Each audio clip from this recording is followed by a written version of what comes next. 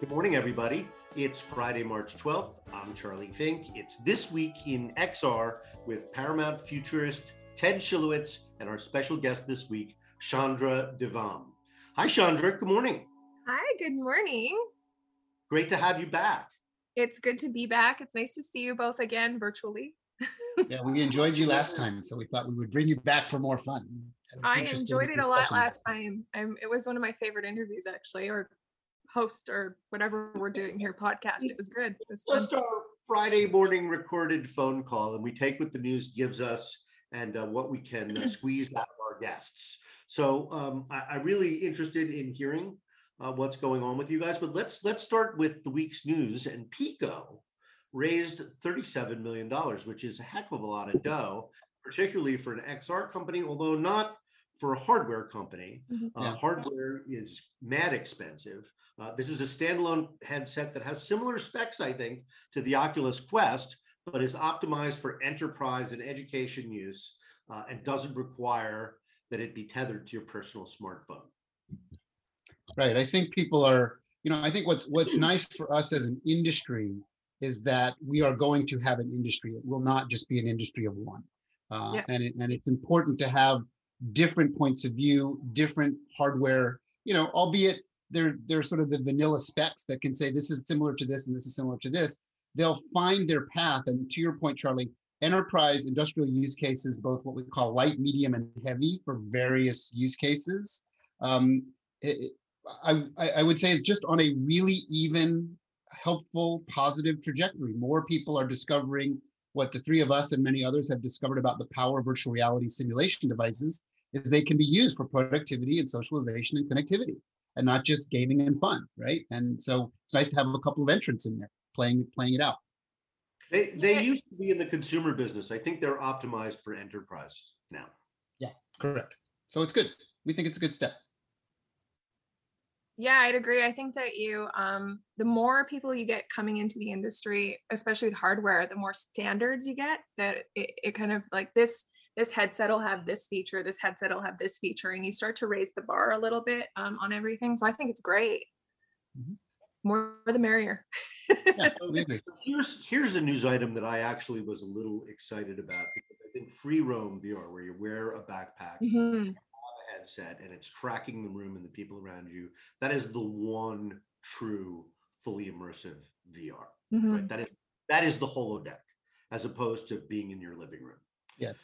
And the business has been all of location-based entertainment, but particularly LBVR has absolutely been devastated by the shutdown of public places during the pandemic. Oh, of course. Zero Latency, which was the first, which has spent the least amount of time promoting themselves, has quietly opened their 52nd location worldwide. I think that is kind of an incredible number, and it speaks to the power of Free Roam VR. Yeah. Well, and as we move through the tail end of, hopefully the tail end of the pandemic, and I guess we have to be careful of the variants and the new pieces and parts of this that may end up making that tail longer than anybody wants. But, the idea that there are companies, like you said, quietly working in the background to find their business veins. And, it's not all about the press and the noise. Sometimes it's just about getting back to work and finding that business and finding that customer base and knowing that, at some point people will be safe enough to do this at scale. And in the meanwhile, they can keep these devices safe and they can keep people far enough apart. And, you wear a mask on this part of your face and you wear this kind of mask on this part of your face and you're 6 feet apart from other people, you can probably do this relatively, safely. It's like there's some interesting statistics from the theme parks themselves that are opening that, people for the most part are being pretty cognizant. And, the theme parks are opening at only partial capacity and stuff, but it's not, from what I've read, and I could be wrong about this because I'm not an expert at this at all. This is not where people are getting it, is, even though they are in the same space together, when there are rules that are applied and there is a high level of awareness, it's a relatively, cognizant, safe environment to do these things. So I think you're going to start to see these kinds of entertainment start to come back into the world, which is great for all of us. because they're really, the free roam guys are really on the cutting edge and Mhm. solving a big problem in VR immersion. And the benefit of that may be enough to get people out of the home and into a shared headset, which can be sterilized perfectly safely. Absolutely. But I Yeah. think many people were like, you know what, I've got a Quest at home. I don't need to do it, even if it's totally sanitized. It won't be worth it to them. So we'll see. The problem with location-based VR is that they have such narrow margins Mhm. that any drop off in business could be devastating to them. Uh, Interesting new Mac rumors this week. I don't know. Something must really be happening because we've got new Mac rumors every week, and it used to be they'd kind of drivel out every 6 or 8 weeks, but now they seem to be coming every week. I like this one because it validates the thing I've been saying for 3 years, which is fall 2022, pass through, not see through, and a limited app store which has in it what they view to be the most important apps. And guess which app is number one? Telepresence. Hmm. Hello, Microsoft Mesh. Maybe Mhm. they know something. Yeah. I will say this, I spent the week becoming familiar with Mesh, and I haven't done it yet. That's the problem. But throw out what Microsoft showed you. My friend Mike Potts actually got it working on his HoloLens. And what it is a way for people on a HoloLens to get into a simulation with people in alt space. Yes, and I've done it, and it does work, and it is effective. It is not. I wouldn't say it's, to your point, Charlie. I wouldn't say it's anything groundbreaking. It is Mhm. very much the evolution of alt space VR chat, and the Facebook Horizons and everything else that they're doing. And it's interesting that you make the point about, the key like driver of this is the social component, which if you go all the way back to the Zuckerberg thesis, Right. while he's playing the game in all kinds of interesting ways, and they're now generating valid income from it, his Mhm. original thesis was the evolution of the compute platform will allow people to connect in a way that feels more real in the future. And that was worth, in 2014, a $2+ billion bet and billions of dollars of resources since then. And they still continue with that thesis. That thesis has not broken away. And I think what's going to happen with Apple, you and I have talked about this privately, and there's nothing wrong with sort of speculating about this. I think the first device that Apple releases will be less than amazing. It will be fantastic in some Appleized ways because Apple executes really well, but people won't really see this unbelievable like sea change on their first device. My instinct is it's not the first one, it's the second one that they come out with that will be the unbelievable aspirational, where have you been all my life moment. It Yeah. probably won't be the first one. And I think it's like, even now we have to start managing expectations about what pass-through is going to be versus what Let's true also be mixed clear reality that they are clearly working on multiple devices. All the patents do not go together. Yeah. So the 3000 device may be some other line of business that they're developing. We've talked about the Mac rumors about developing and disrupting the eyeglass business, Mhm. and it really could make a substantial, all day, everyday glasses. I might pay $3,000 for them, but certainly well, you and I will certainly have them, Charlie, and developers like us, will be involved in it. But I just think it's important to know that the trajectory of what they're doing is going to be likely way more important than their first offering. That's my instinct about it. Mhm. So Roblox went public this week. Yeah. I got my hands on a little bit of it. Yeah, I'm gonna Me miss too. them. Popped out of the hole at $70 a share. Mhm. So we're up $3. But they got $1 billion a year of revenue. So that's pretty incredible considering all their content is made by their users. So it's the sort of ultimate expression of UGC. Well, and I don't know if you know, but I have a school program that I run. And the kids in my class, like it's a computing programming class that I run. They're always on it. Like they're like, can we do Roblox? I'm like, okay. I guess you're building, it's fine. It's like kids are addicted to it and love it. And I think it's a way for them to creatively build and express things. So I think it's good. It's basically like Lego. So yeah, I think it's great. Well, I got some too. It has really well developed community aspects. Yeah. So good on those guys. Another digital billionaire is born. So hopefully he will spread that around for all of us, and in particular for his employees and his fans. So go Roblox. An NFT, a Beeple, who's a highly regarded artist, sold for $69 million. I say this every week. What the hell is going on? Yeah. And I made reference, I've told a few friends of mine, if you're interested in what's really going on, watch an HBO documentary from a couple years back called The Price of Everything. It's pretty illuminating. It is pre the knowledge of like what folks like us that were technologists understood about when there is a blending of what we consider the real world and the digital world. Digital things, once you can attach real, value through something like the blockchain so that they cannot be reproduced over and over again, that there are what we call originals, or in our world, lithos, right? You can make a limited run, and it is truly a limited run. If you only make 100, there's only 100 legit ones. You can look at the fake ones on the internet, but the real ones are actually tied to a ledger, to the blockchain. So they're real, they have reality to them, right?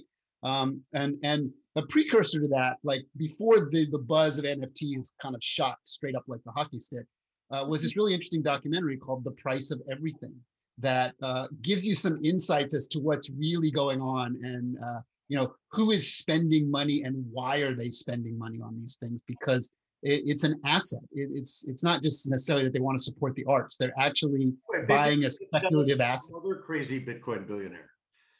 And maybe they can. So last news story, and then we'll jump in to the news from Chandra, but South by Southwest is next week. I'm getting all sorts of pictures popping up in my Facebook and elsewhere. This is you a year ago. This is you 3 years ago. I know. I love South by Southwest. It's one of the highlights of my year. I'm looking forward to them being in the real next year, but they have this thing called virtual cinema, which is of course why we must go. And it's certainly many of the things that we've seen in many of the people we've spoken with at places like Sundance. But they do a very good job curating it most years. Again, they're like us, they have to take what the year gives them. And this year they have some good stuff. And so the thing I'm most excited about is they did Little Downtown Austin in VR. And that is how you navigate to the VR experiences. So if you haven't bought a ticket for virtual South by Southwest, it's mad cheap compared to the regular South by Southwest, which is $1,000. And so recommend you go check them out. So also, Charlie, GDC, there's a virtual GDC next week too. At the same time, because that always falls in the reality world of the March step. They're doing a virtual GDC precursor too. Same week. Yeah, very, very, very good point. So Chandra, tell us what's going on with you. Well, besides, with being stuck in Canada for a little bit here, we've been building and refocusing some of the stuff we do. So we are working towards some human trials and clinical trials with what we do, which is the surgical overlay, autonomous radiology. But we're doing some interesting stuff with mental health that I think I touched on last time, where we're wanting to image and measure the chemical makeup of your brain. So we're further along with that. We're further along with imaging some mining stuff. So like imaging a rock and looking at what's inside of it versus having to drill in. That's the stuff that you got the Department of Defense and NASA so excited about. At some of it, yeah, as well as like, I don't know if you guys covered what happened with SpaceX at all. So I also image rockets or engines to see if there's any deficiencies that would stop things like that from happening. Just for a moment, for those that might have not have heard last time you came on, you may want to back up and tell what the name of your company is, the website. Oh, sure, yeah, I guess I can do that. Instead of just assuming people know me. So I'm the CEO and one of the founders of ArisMD.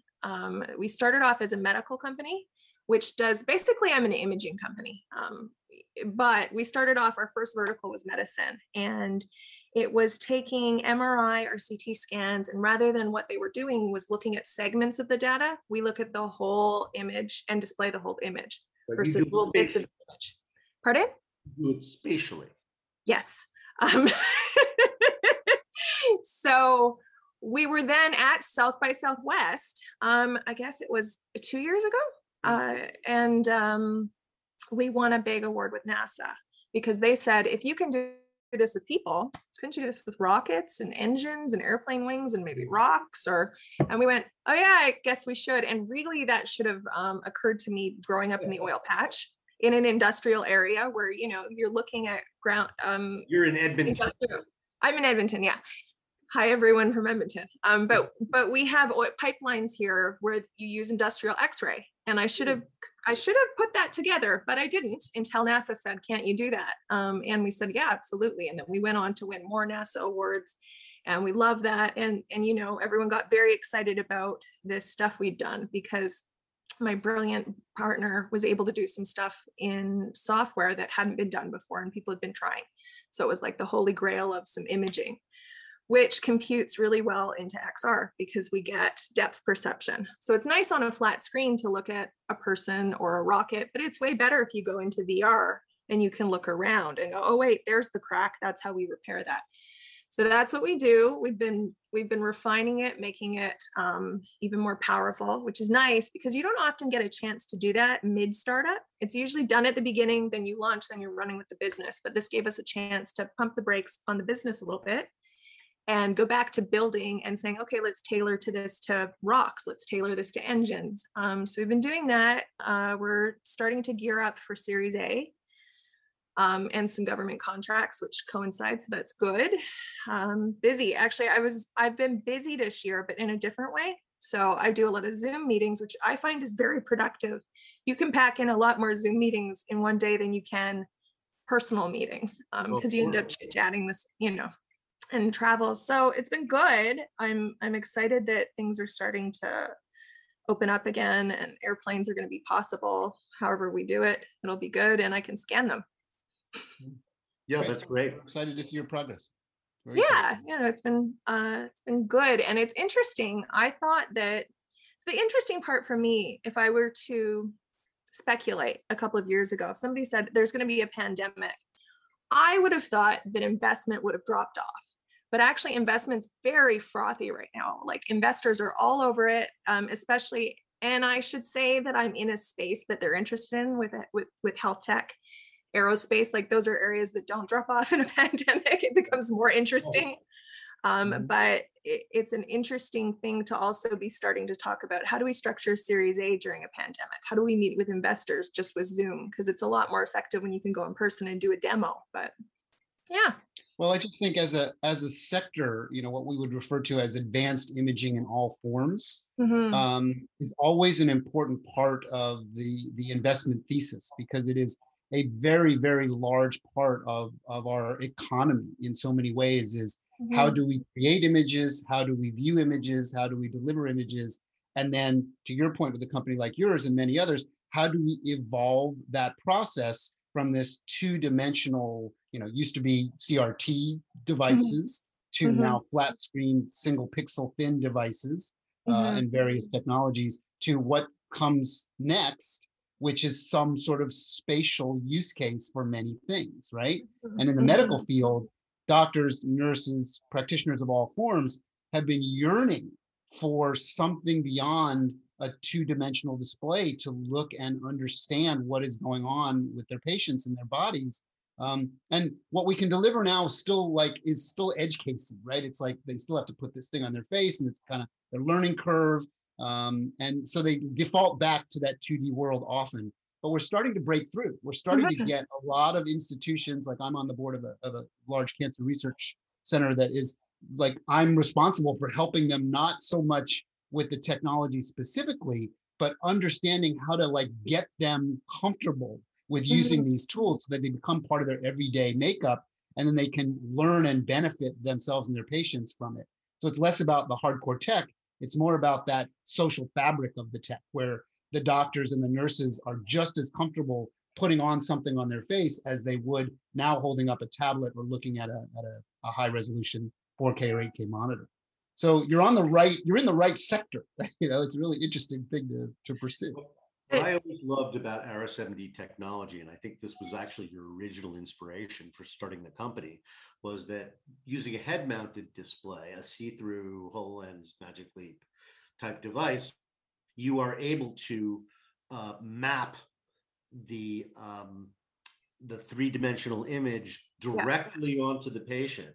Yeah. With millimeter accuracy, so Yeah. that exactly where the tumor is, what is its orientation to the incision, so that surgical error being the leading cause of death in hospitals could Sure. be the third leading cause of Third death. leading cause of death overall is avoidable medical error. Yeah.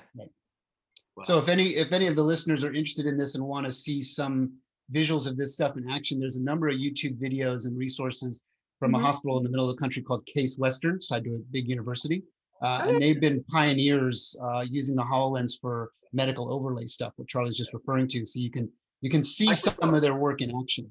Microsoft has chosen several universities to work with, and Case Western is among the first. They have others now. ASU is one, I think, Stanford. So, I think this is obviously something that is going to explode at some point soon. So we're just seeing the beginning of that.